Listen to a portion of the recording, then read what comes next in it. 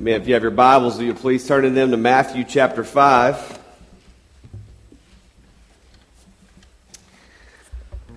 All we have is Christ. He is our life.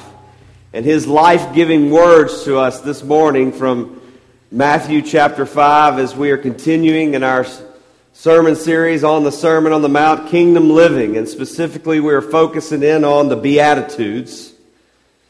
And we will read all of them this morning in verses 1 through 10 and focus on verse 5, the third Beatitude. These are the words of our Lord and Savior Jesus Christ to us this morning. Seeing the crowds, He went up on the mountain, and when He sat down, His disciples came to Him. And He opened His mouth and taught them, saying, Blessed are the poor in spirit, for theirs is the kingdom of heaven. Blessed are those who mourn, for they shall be comforted. Blessed are the meek, for they shall inherit the earth. Blessed are those who hunger and thirst for righteousness, for they shall be satisfied. Blessed are the merciful, for they shall receive mercy. Blessed are the pure in heart, for they shall see God. Blessed are the peacemakers, for they shall be called sons of God. Blessed are those who are persecuted for righteousness' sake, for theirs is the kingdom of heaven. Let's pray. Father, as your word is opened up to us this morning, the very life-giving word spoken to us, disciples of the Lord Jesus Christ, we pray that your Spirit would teach us, would instruct us, would lay this truth upon our hearts that we would be changed. We pray this in Christ's holy name. Amen. I want you to think with me for a moment, and you could even close your eyes if that will help you to think. Think of the godliest person that you know. Think of someone that you would say in your mind and in your life and in your experience is a very strong, committed Christian. Think about that person, whether you're a man or woman here this morning, boy or girl. Think of who that person would be. Someone that you know that loves the Lord Jesus Christ. Someone who strives to walk and to live with the Lord Jesus Christ every day. Now get this person in your mind. And now that you might have this person in your mind, what are some of the characteristics that you would use to describe this person that is a strong, committed Christian? What are some of the things about this person's life that you would say makes them godly, that makes them very committed to Christ? I'd be willing to bet this morning that some of the characteristics, some of the words, some of the thoughts that came to your mind were not words like strong, or boisterous, or arrogant, or contentious, or aggressive, or domineering. These would not be the attributes that you would use to describe someone who is strong in their faith, someone who loves the Lord Jesus, someone who is godly. But what about humble? What about mild? What about gentle? What about meek? These are more likely the characteristics that you were thinking when you got this mental image, this mental picture of someone who is godly in your mind. And I believe that that's what the Lord Jesus Christ is pointing us to this morning in His Word. These Beatitudes are attributes, they're attitudes that we are to be. They are representative of a godly person, of someone who's striving to live in the Lord Jesus' kingdom. And one of these attitudes and attributes is meek. Jesus is teaching us that blessed are the meek. And we are told that this is a mark. This is a characteristic of the godly. As I said last week, Martin Lloyd-Jones said this about the Beatitudes. We are not told in the Sermon on the Mount, live like this and you will become a Christian. Rather, we are told, because you are a Christian, live like this. The Beatitudes are the character that we are to strive for in kingdom living. It's important for us to remember and to realize this through each Beatitude that we read and study together, that they don't exist by themselves. These 8 Beatitudes, they are one. They go together. They describe the whole corpus of the Christian life. These 8 Beatitudes, all of them together, Jesus is describing kingdom living. But there's one thing that I would like for you to get into your heart and to your mind this morning, specifically as we walk through kingdom living in the Sermon on the Mount, is that Christians are to be altogether different from the world. Christians are to be altogether different from the world. A Christian is someone who is kingdom-minded and strives to live as a child of the King. Kingdom living is very different from worldly living. And these Beatitudes teach this truth loud and clear. Jesus says to his disciples, "Blessed are the meek. They are blessed because they are divinely favored. They are demonstrating the character of one who is a child of God." So there's a couple of questions I want us to answer this morning. I want us to look at what does it mean to be meek? And what does it mean that those who are meek will inherit the earth? The first is, who are the meek? The word meek is very hard to define. It's not a word that we use very often. If you were to look it up in the English dictionary, you would find a definition that says something like this, that meek is being quiet, humble, gentle, easily imposed on, submissive. But the Greek word in this beatitude that we've translated into English meaning meek, it only shows up about 4 times in the New Testament. So we don't have a lot of background. We don't have a lot of context to pull from what this definition means. But we think, for the most part, in the New Testament, the Greek word for meek is best described as being gentle, as being mild in nature.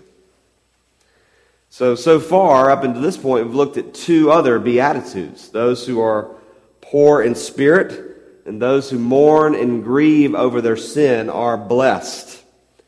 And so those who are poor in spirit, those who grieve over their sin, a logical demeanor that would flow from those 2 Beatitudes would be someone who is meek. Meekness it's a disposition. It's an attitude, it's an attribute, and it would naturally flow from those who grieve over their sin, from those who recognize they have no resources in and of themselves to save themselves. That is what meekness is. But let's look at what meekness does not mean. It does not mean being lazy or inactive towards life's difficulties. Meekness does not mean to avoid conflict or out and out to just avoid anything confrontational. Meekness does not mean to be weak in personality or in character. The biblical meaning of someone who is meek doesn't mean that they're a pushover, that they'll just go along with anything. Too often we associate meek with being weak. But to be meek is a strength of character that Jesus gives us here in the Sermon on the Mount. Meekness is not just about our outward demeanor, the way we present ourselves. It's also an inward spirit. To be meek is not to be overly sensitive about everything and anything. A meek man or woman is not proud. A meek man or woman is not looking to glorify themselves, but to bring glory to their King, Jesus. I think we have many misconceptions about what it means to be important, to what it means to be valued. And meekness is probably not one of these things that we wish we had more of. I can remember when I was growing up that I thought to be truly popular, to be truly valued and important, that means I had to be a really good athlete. I had to really excel at sports. Maybe it wasn't sports for you. Maybe it's your grades. For you to be really important, for you to be really valued, you better make sure you have a 4.0. Or maybe it's your business, your work opportunities. For you to be important, for you to be valued, you have to be the most esteemed among your colleagues. No matter what it may be, art, knowledge, anything. We place value on these things and say that as long as I'm good at them, then I'm important. But these are not necessarily the things that Jesus' prizes as being important, as being godly in character. Because he says, blessed are the meek. Meekness, Lloyd Jones says, it's a humble and gentle attitude to others based on a true estimate of ourselves. It's a humble, gentle attitude to others based on a true estimate of ourselves. Think about someone who is meek. Someone who is meek is someone who is teachable. They're ready to learn from the Lord and ready to hear from His Word and to follow Him. But they're also ready to listen to and be discipled by the experiences of others who have lived longer in the Christian faith than they have. They're very teachable. But Lloyd Jones says this. He says, a man can never be meek unless he is poor in spirit. A man can never be meek unless he sees himself as a vile sinner. To be truly meek is to look at your own heart and your own life and to be utterly amazed that God would save you, that God would love you, that He would care for you, that He would have mercy upon you the way that He has. Sinclair Ferguson said this, it is the humble strength that belongs to the man who has learned to submit to life's difficulties, knowing that in everything God is working for their good. So what is the essence of meekness? If we were to kind of boil it down to a word that we use more often, to one word that we could identify with, and that would be humility. Humility. A Christian is marked by humility. Jerry Bridges says that he believes that's the primary teachings of all the Beatitudes, that Jesus is trying to teach the Christian characteristic of humility. We could look at all of these Beatitudes and easily see that humility could encompass all of them, that all of them would be a mark of humility. But what is humility? Probably my favorite definition is from C.S. Lewis. Humility is not thinking less of ourselves. It is thinking of ourselves less. Humility is not thinking less of ourselves. It is thinking of ourselves less. And Ferguson says, there is probably no more beautiful quality in a Christian than meekness. It enhances manliness. You ever thought of it that way, men? Being meek, being humble enhances your manliness. It adorns femininity. It is a jewel polished by grace, but it is all too rare. Is it because so few of us know what it is to be poor in spirit and to mourn over our sins? Because that's where we must start first, as we've looked at the last few weeks. We must be poor in spirit. We must grieve over our sin, and then we will see that we are in great need of the Lord Jesus Christ. And this humbles us, and this brings about meekness and character. Of course, our Lord Jesus Christ was the greatest example of what it means to be meek, was he not? This character of meekness, it characterized all of his actions. It characterized all of his earthly ministry. His demeanor that is laid out for us in Scripture and described for us specifically in the Gospels, Jesus was one who was meek. He was mild. He was gentle. He was lowly. He was very approachable. Think about the people that had the audacity to approach the Lord Jesus and even touch him and to go to him for advice. He was meek, he was mild, he was very approachable. And of course, this was ultimately summed up for us in what Craig read for us this morning in Matthew chapter 11, verses 28 through 30, where he says, "Come to me, all who labor and are heavy laden, and I will give you rest. Take my yoke upon you and learn from me, for I am gentle and lowly in heart, and you will find rest for your souls.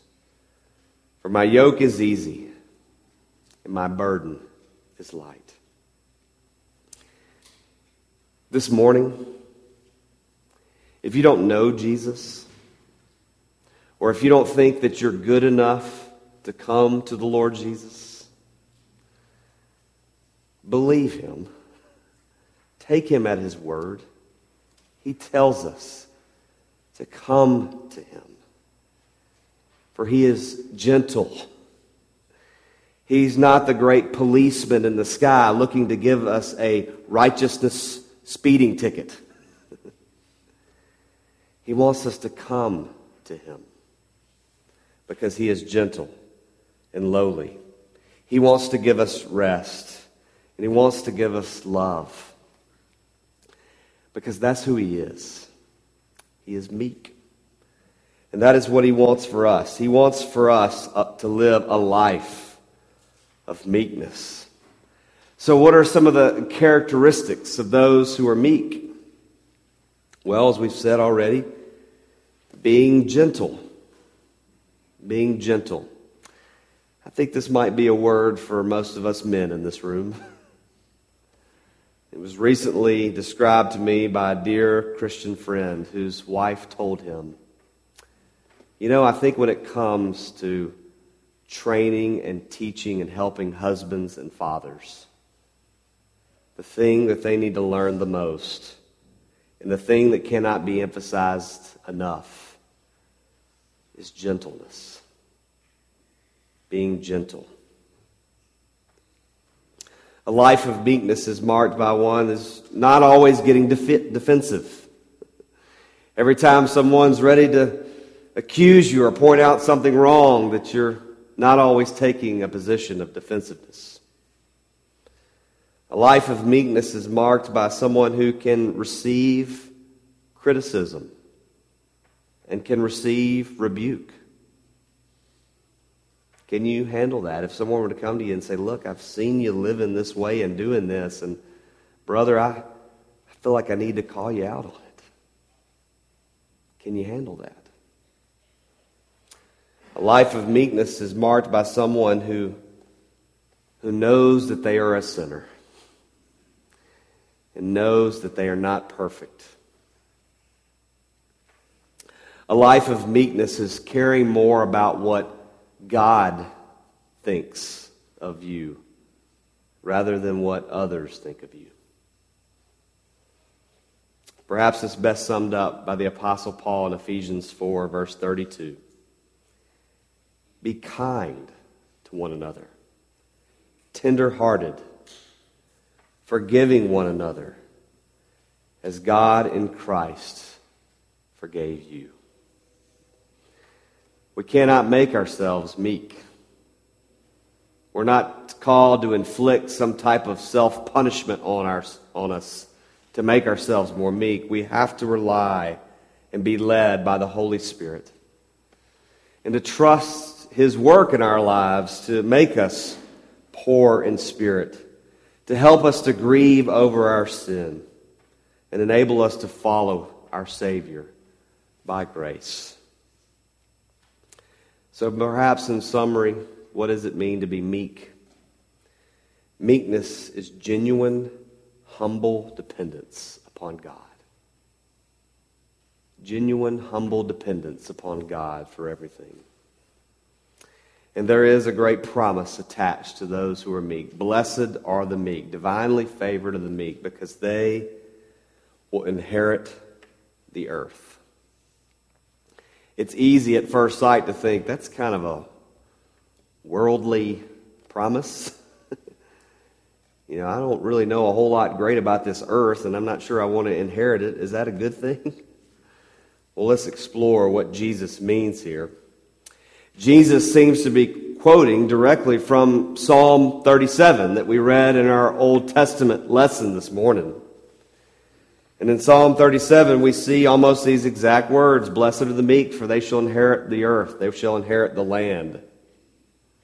And this psalm, Psalm 37, has a strong covenantal, kingdom-minded, kingdom emphasis.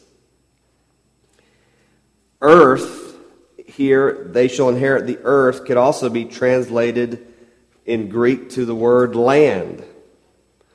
And so when we think about the word land, and "they shall inherit the land," and we look at it in the Old Testament context, we see that the land, the promised land, carries the overtones of God's promise to Israel. God's covenant promises to Abraham. The promise that he shall inherit a holy land, a promised land. And the Israelites were not just to go in and overpower and conquer this land, which God would call them to do, but they were more importantly to inherit it. The land was God's gift to His people. It was His promise to them. And this promise comes to us. A very common misunderstanding about this world, about this earth that we live in, and a very common misunderstanding about what that means, what this world and earth means for eternity, is that it's all just going to be annihilated. It's all just going to burn and blow up and be no more. Brothers and sisters, that is not what the Bible teaches. That is not the testimony of Scripture. What the Scripture says is that there will be a new heavens and a new earth. And somehow these new heavens and this new earth is going to be perfectly joined to the earth in which we now live. This earth, this world. But to understand this completely, to understand exactly what Jesus is talking about here, we need to go back and look again at kingdom theology. And we studied kingdom theology some weeks ago, and we studied that the kingdom of God, that was Jesus' primary message. That was His primary theme in all of the Gospels. Specifically, that is the background, the context for the Sermon on the Mount. Kingdom living, the kingdom of God, or the kingdom of heaven.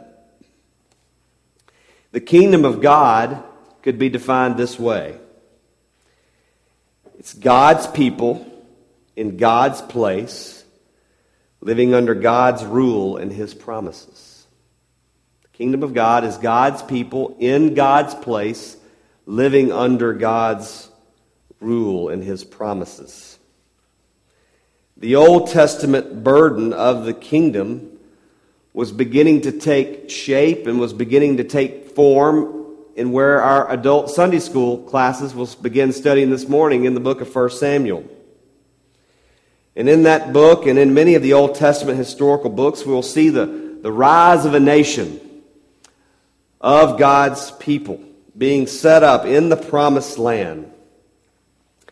And this promise of a kingdom, it goes back way back even to the time of Abraham. And God made a great promise to Abraham, right? I will make you into a great nation. And look up at the stars in the sky. Your people will be as numerous as the stars in the sky. But even further, this promise goes back to the cultural mandate to Adam and Eve. When God says, be fruitful and multiply and fill the earth. Because what God was essentially mandating to them and was telling them was you are to take the kingdom of heaven and you are to set it up on this earth and you are to multiply it. That was God's original plan. But as we observed in the last beatitude last week, and we'll point out here in this beatitude that Jesus' promise of inheriting the earth is eschatological in nature. And what that means is there is an eye toward the end, an eye toward the consummation of all things. So when Jesus says that the meek will inherit the earth, it is the meek who will rule and reign with Christ in the new heavens and the new earth. One scholar says this: Jesus is looking forward to the coming of the Messianic kingdom. In the end, it is the meek, not the self-assertive, who will have a place in God's kingdom. And that is what Jesus is calling us to do this morning, to look forward, to look ahead to the new heavens and the new earth. Because now that Christ has come, now that he has inaugurated the ultimate fulfillment of God's plan, it is the meek, it is the obedient, it is the humble, it is the kingdom-minded who will inherit the earth. It will be their dwelling. And Yahweh God, the King, the Lord Jesus Christ, he will be our King. And we will be his people. And we will live together forever in his kingdom. And he will be our King. Jesus says, blessed are the poor in spirit.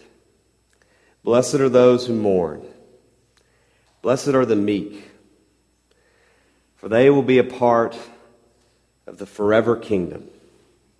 And they will be with Jesus in the new heavens and the new earth forever and ever. Amen. Let's pray.